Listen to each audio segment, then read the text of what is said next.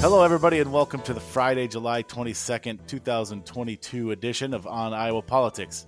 And whoo boy, it's a good one. We are chock full of podcasty goodness this week. We'll be discussing Governor Reynolds on red flag laws, some big votes in the U.S. House, and all kinds of new Iowa poll results. Hello, everyone. I'm Aaron Murphy, the Des Moines Bureau Chief for the Gazette in Cedar Rapids, and one of these weeks I'll make it through an intro without fumbling over my tongue. With me today, our Gazette Deputy Bureau Chief, Tom Barton. Good morning, Tom. Good morning. Lee Des Moines Bureau Chief, Caleb McCullough. Good morning, Caleb. Good morning. Sarah Watson of the Quad City Times is here. Good morning, Sarah. Good morning. Jared McNett of the Sioux City Journal as well. Good morning, Jared. I always run toward the danger, Aaron. Gazette Opinion Editor, Todd Dorman is here. Good morning, Todd. Good morning. All right, first up this week, we want to go over something real quick that we wanted to last week, but our esteemed colleague Tom Barton was unavailable for last week's podcast. But Tom wrote a story about the incentives that are being offered by the federal government that encourage the state to enact so-called red flag laws as a means to help prevent gun violence. Tom, I'll let you take it from here. Tell us more about your story, and in particular, what Governor Reynolds had to say about the topic. Yeah, so in a state where lawmakers have loosened gun restrictions for several years, incentives are coming from the federal government to enact the so-called red flag laws that would allow groups to petition a court to temporarily confiscate a firearm from a person who's deemed a threat to themselves or others. The federal gun control legislation passed in June included funding for states to enact those laws. Governor Kim Reynolds didn't rule out the state passing a red flag law next year, but she questioned their effectiveness. Gun safety advocates say that these measures are a proven way to intervene before gun violence, such as a gun suicide or a mass shooting, takes more lives. Some gun rights activists contend that the measures instead give courts broad discretion to confiscate firearms without due process. National polling suggests strong majorities of Americans from across the aisle, from across the political spectrum, support these extreme risk laws. 19 states and the District of Columbia have adopted them in the last few years, and social science suggests that they work most strikingly in preventing gun suicide. Reynolds at a news conference last week, however, said that Illinois' red flag law failed to prevent a man there with a known pattern of concerning behavior from shooting dozens of people at a July 4th parade in Highland Park, Illinois. Reynolds said, quote, "No matter how many Iowans or rules you have on the books, if somebody has evil in the heart, you can't handle that," end quote. Lawmakers, lawyers, doctors in Illinois say that there may not have been enough public awareness of the state's red flag law at the time. Law enforcement came into contact with the person who police said confessed to that Highland Park shooting. The recent federal legislation includes money for public awareness campaigns and more training for police. Reynolds said that the issue of gun violence needs to be addressed holistically while preserving lawful gun owners' rights to bear arms under the Second Amendment. She said that, quote, "There's not one single answer, but that we'll take a look at everything, but it's a balance in how we move forward." Yeah. So if you missed it, Tom did a really good job. It's a really comprehensive story that got at the issue, not just from the he said, she said angle, but he talked to experts in their fields and did a really good job explaining it. So if you missed it, punch up Tom's name and red flag laws in your Google machine and check out that story. It's an interesting kind of position now that states are in as people look for ways to tackle or address gun violence. And obviously, as Tom noted, this gets into the whole Second Amendment and gun rights realm. Todd, we have a lot of ground to cover this week, so I don't want to belabor this too much. But before we move on, give me your quick odds on Iowa's Republican majority legislature passing a red flag law here, even with those federal incentives. Well, do you believe in miracles? No. Oh, that's much more sad than I remember Al Michaels saying it. Right. Yeah. There's about the same chance of, Iowa winning the national championship in football is the Iowa legislature passing red flag laws or any restriction on firearms. So the governor didn't seem enthusiastic as Tom reported, and I would definitely doubt that it has much of a chance. And it's worth noting that Iowa Republican state lawmakers are going kind of in the opposite direction, that there will be an item on the ballot in November for an amendment to the state constitution that would, essentially enshrine gun rights in the Second Amendment into the state constitution, and say that any restrictions on any Iowan Second Amendment right would be subject to strict scrutiny, which is a pretty high legal bar to pass. And so you have a lot of gun safety advocates saying that should that pass, should Iowa voters approve that amendment to the state constitution, that it would make enacting, what they deem to be common sense, gun safety reforms, regulations, including red flag laws, that it would make that almost impossible. Yep, that's such a great point, Tom. Thanks for remembering that, because that's absolutely right. If that proposed constitutional amendment passes, then from what we've been told by legal experts is something like a red flag law would be useless, because it would be deemed unconstitutional in all likelihood. My dad was a purveyor of dark humor, and he used to say that, if every American were required to carry a shotgun, there'd be almost no crime, which I said there'd be a lot more people that died of shotgun blasts, but I couldn't persuade him. I think a law like that is more likely in Iowa than a red flag law, maybe a requirement that we all carry a shooting iron. Required carry. Go from permitless to required. All right. Well, plenty to watch for on that front in the coming weeks and months. Get back to the present day now. It was an active and, dare I say, even big week in the U.S. House, where legislation moved on marriage equality and access to contraception. The bills were presented by majority U.S. House Democrats and were essentially written in response to the recent U.S. Supreme Court ruling that overturned Roe versus Wade. That ruling effectively ended the federal right for a pregnant person to have an abortion. And with that ruling in mind, federal Democrats have now moved these bills to offer protections to what they view as other rights, including for same-sex marriages and, as you said, access to contraception.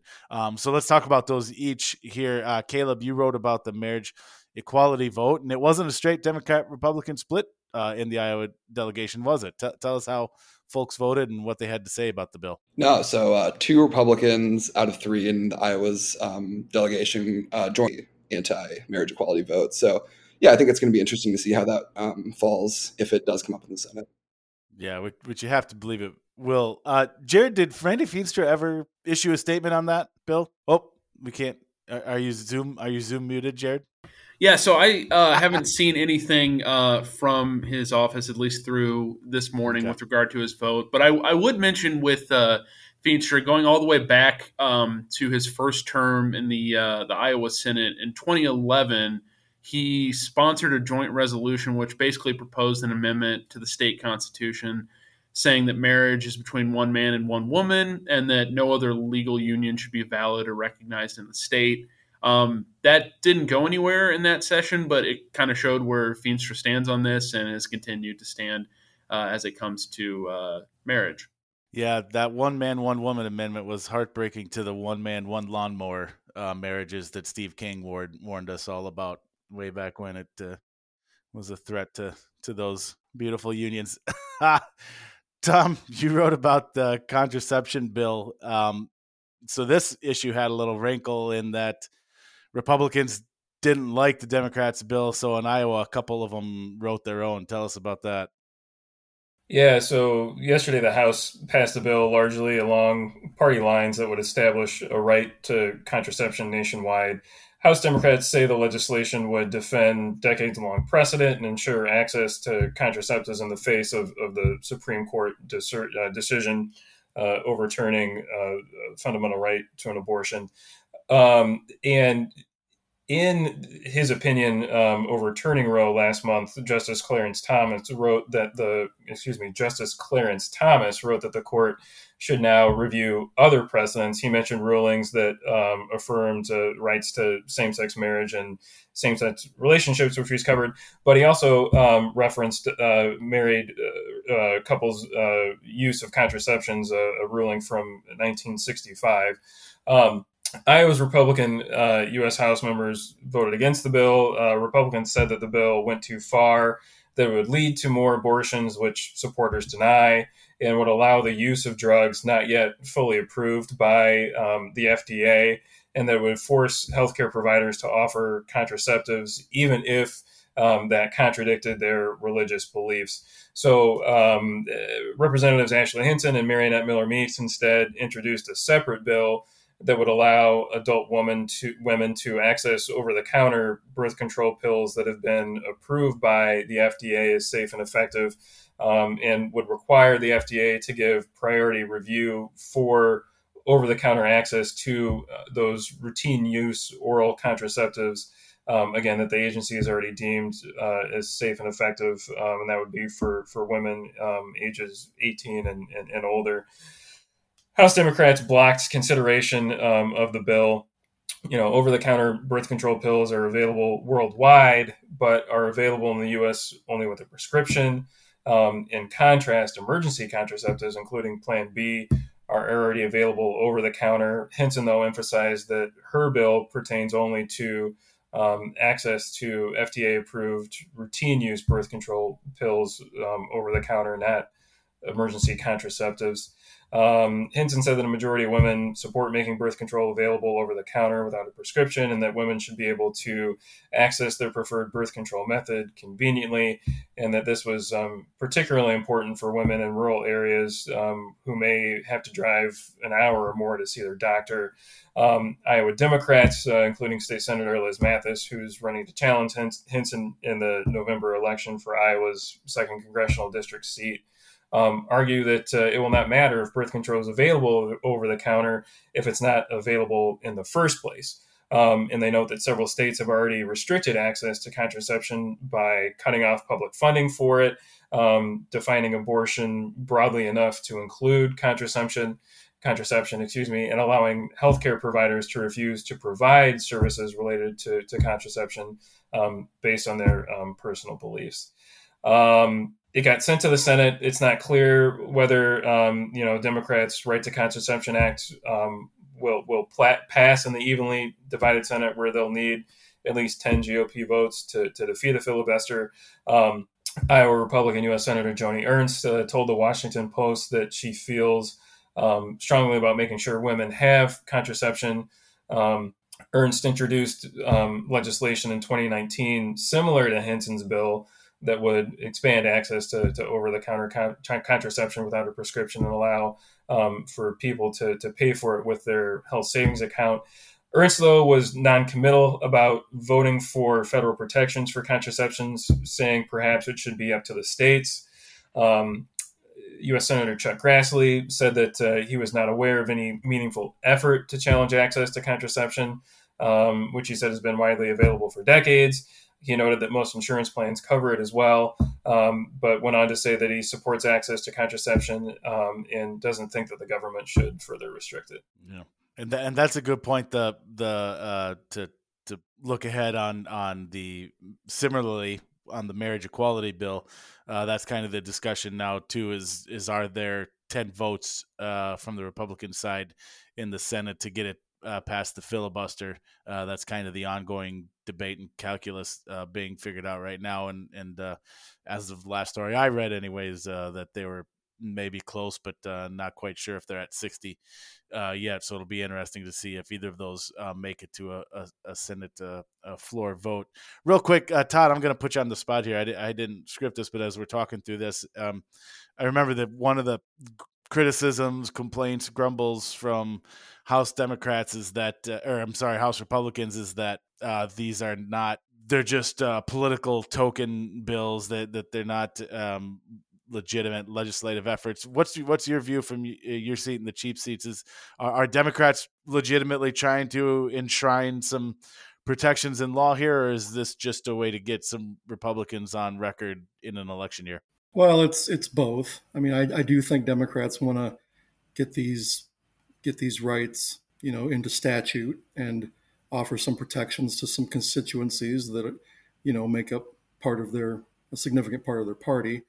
And also, yeah, they want to contrast with Republicans and show that, most GOP House members are not supportive of these rights, or at least are unwilling to, put them into law.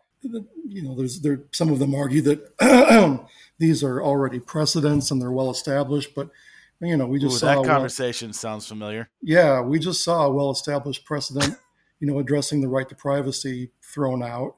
These also rest on those, 14th Amendment privacy due process type arguments. So, I think the fears are legitimate that the court could turn on some of these things and that they need to be put into the law. And yeah, both. It's both a way to get Republicans on the record, and also to do something that their constituents expect. There's a lot of grumbling that the Democrats haven't done enough in the wake of the Dobbs ruling to sort of shore up these rights, and this is a way to show that they're at least giving it a shot. Yeah, I'm glad you said that, Todd, because I've had that thought a few times in recent days and weeks, that I don't know how anybody anywhere anymore can say, well, I don't think that they will ever ... whatever that is, fill in the blank. Clearly, precedence is not a thing anymore, and I can understand at least the idea that some things may need an extra layer of protection if folks feel that they require and can provide. So we'll keep an eye on that and see if that comes up in the Senate, and obviously then we'll have our senators here, Chuck Grassley and Joni Ernst, having to deal more directly with those issues. Moving on to the main event now. Here we go, political reporters. We've got polling. Last weekend, we got the first Mediacom Des Moines Register Iowa poll of the 2022 general election season. Unfortunately, the poll did not really survey the state's most competitive races at the congressional level. They just asked the generic ballot question instead. But we did get our first Iowa poll look at the campaigns for governor and U.S. Senate. In the Senate campaign, Republican incumbent Chuck Grassley appears to have a closer race than he's used to, at least historically. He leads Democratic challenger Mike Franken by 8 percentage points. So Jared, how is the Franken campaign view this? Is this good news for Mike Franken that he's not down by 20 plus points like so many Grassley challengers of the past? Or is it still bad news for Mike Franken because he's still down 8 points, which may be a steep hill to climb for the rest of this year? Well, there was a Change Research poll all the way back in April that showed Franken, trailing Grassley by 3 points. So in that respect, this is less favorable and a tapering off from that. But if you're a Franken fan, a Frankeniac, if you will, there are some positives to focus on. In the poll, 7% of likely voters say they would vote for someone else, 2% say they would not vote, and 5% said that they're unsure. So as long as my math is not completely atrocious, that's 14%. And, you get a little more than half of those people to come over to your side, and it's essentially a jump ball from there. And, just as a historical note, it is interesting that the margin in the poll right now is 8%, because that's still the narrowest margin that Grassley has won by in a Senate race. And that was his first one, all the way back in 1980 against John Culver. So, yeah, this is a little bit of a different terrain for Grassley. And, not the greatest terrain necessarily for Franken's campaign, because 8% is a sizable number, but it's not an insurmountable one as long as you're in single digits. There you go. I think that's a good way to put it. And it'll just be interesting to me because it's like you said, it's not 20, it's all the way down to 8. So that's a good thing for the Franken campaign. But that last 8 points, I'm sure, barring some kind of seismic shift in the landscape, will be difficult. And as we always talk about, the national landscape seems to favor Republicans this year. So Franken may be swimming against those headwinds as well. In the governor's race, things are not quite so compelling, at least not for the moment. Republican incumbent Governor Kim Reynolds leads Democratic challenger Deidre DeJear in the Iowa poll by 17 percentage points. That's a big one, obviously. If there's a silver lining for the DeJear campaign, maybe it's that Reynolds is only at 48%, so that's not a gigantic number by any means. And at 31%, maybe there's room for DeJear's support to grow the more that she increases her name recognition. But man, still 17 points, that's a lot to say the least. Sarah, how does DeJear make up that ground? Yeah, I think like you said, the 17 points is certainly a monumental, just a huge hill to climb. And it's a decline for the Deidre DeJear campaign from the previous Iowa poll, where they were separated by 8 points, which granted didn't include options for other candidates other than the two major parties. But so we see Reynolds' support growing from the previous Iowa poll. And but in terms of how she makes up that ground, if she can, I really honestly think she probably needs some better headwinds from the national political landscape. If obviously President Biden right now is very unpopular, and so the president of her party being unpopular definitely doesn't help her a lot. So, but whether or not her strategy works, she seems to be focusing a lot on healthcare and rural issues. Some of those basic staying away from those really controversial issues. So we'll see how it turns out. Yeah. And to your point, if Mike Franken all of a sudden, if that race becomes competitive, like legitimately competitive, if that number shrinks in future polling, then maybe that picks up DeJear a little bit as well. Todd, give me your quick thoughts on both those poll results. What does that 8-point margin in the Senate race say to you? And is 17-point deficit, is that a hopeless cause for DeJear? Well, I think the 8-point lead for Grassley means the race is competitive. That's a good size lead, but it's also, as has been mentioned, that Grassley generally does a lot better against his Democratic opponents. And he's below 50%, which is not good news for a long-term incumbent who's well known. That suggests maybe there are some doubts. As for DeJear, I mean, her biggest problem, which, the campaign finance numbers came out this week, and her fundraising still is not great. She's not getting money from the typical traditional big money Democratic donors. The ISCA hasn't given her any money yet. So it takes resources to get out there and to be more aggressive and to be more visible and to get that name recognition up. And so far, Democrats, at least the donor class, are sort of sleepwalking through this election and have decided not to invest in her campaign, which, the consequences of another Reynolds term couldn't be more sharp for Democrats, but yet they seem pretty complacent. So if she could get some cash and get out there, and I mean, yeah, it's July. No campaign is won in July, so she still, has a chance. But yeah, it's a big deficit, and the governor is still, heavily favored to win. All right, so let's finish this up and go around the horn with this last one and talk about the congressional races. Like I said, the Iowa poll didn't survey those congressional races. They just asked the generic ballot question. And just for bookkeeping's sake, the incumbent party was the leader in all 4 districts.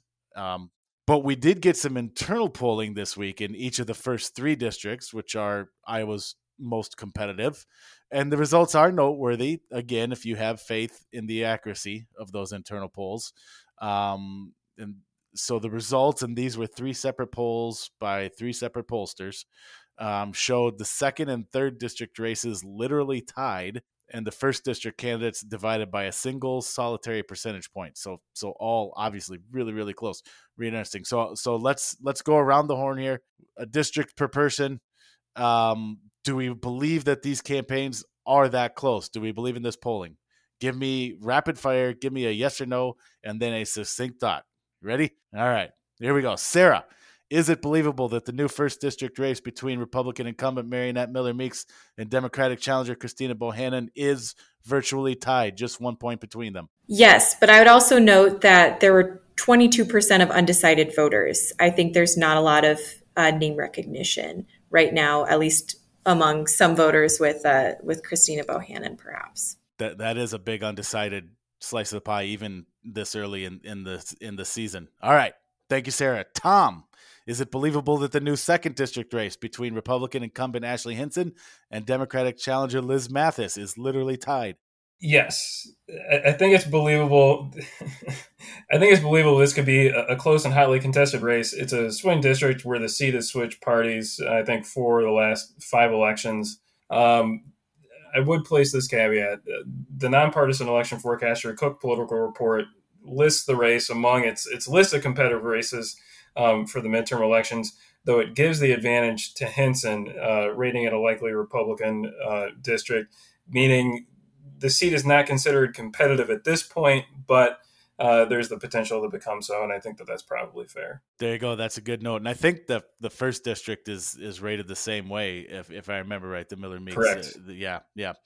All right. Good, Tom. Thank you. Caleb, is it believable that the new third district race between Democratic incumbent Cindy Axne and Republican challenger Zach Nunn is literally tied? Yes. This one seems like the closest of the three, and this kind of just kind of backs that up. Both parties, I mean, I think the Republican Party especially are putting a huge spotlight on this district. I think the Republicans think they can win it back, but they know it's going to be tough. Democrats obviously know the same thing. So, both of these, past pollings will tell you that there's not a clear advantage here. Yeah, I think we would have been surprised if this one hadn't been close, if not tied. Yes. All right. Jared, being our fourth district guy, how lonely do you feel in this discussion? Cue up some music by Akon, Aaron, because I am Mr. Lonely over here. We can't get pollsters to pay us any attention at all, and really, it's a dent to all of our self-worth. Oh man! All right, Todd, we'll let you take us home here. Looking at the whole batch, broadly speaking, do you think these campaigns are all as close as those internal polls suggest? Yeah, I think they're close. I don't know that, statistical ties and stuff. There may be a little more room in some of these districts as far as percentages, but yeah, I mean, I believe that's the case. But I mean, and it's easy to believe this considering all the things we've had to believe in the last couple of years. This is like one of the least implausible things I've been asked to believe. So that's such a great point. I think I'll just go ahead and believe it. Yeah. Oh, and on that note, we wrap up this edition of On Iowa Politics. We hope you enjoyed it. If you did, tell your friends. And remember, you can subscribe to us on any number of streaming audio services, including iTunes, Spotify, and Amazon, and a host of others. If you have any suggestions for topics to discuss, or you just want to reach out, you can email us at podcasts@thegazette.com. And now that you've listened to the On Iowa Politics podcast, make sure you're also subscribed to the On Iowa Politics newsletter, where every morning in your inbox, you'll get all the latest politics and government coverage from our team. You can subscribe to that On Iowa Politics newsletter at thegazette.com. And don't forget that the work of everyone you heard here today can be found on the pages and websites of the Quad City Times, Waterloo Cedar Falls Courier, Sioux City Journal, Mason City Globe Gazette, Muscatine Journal, Council Bluffs Daily Nonpareil, and the Cedar Rapids Gazette. Please give us those clicks, people. The Olympics will play us out this week. If you know an Iowa band or musician who should be featured on the podcast, please send us a sound file. For Tom, Caleb, Jared, Sarah, Todd, and our producer, Steven, I'm Aaron Murphy. Thanks for listening.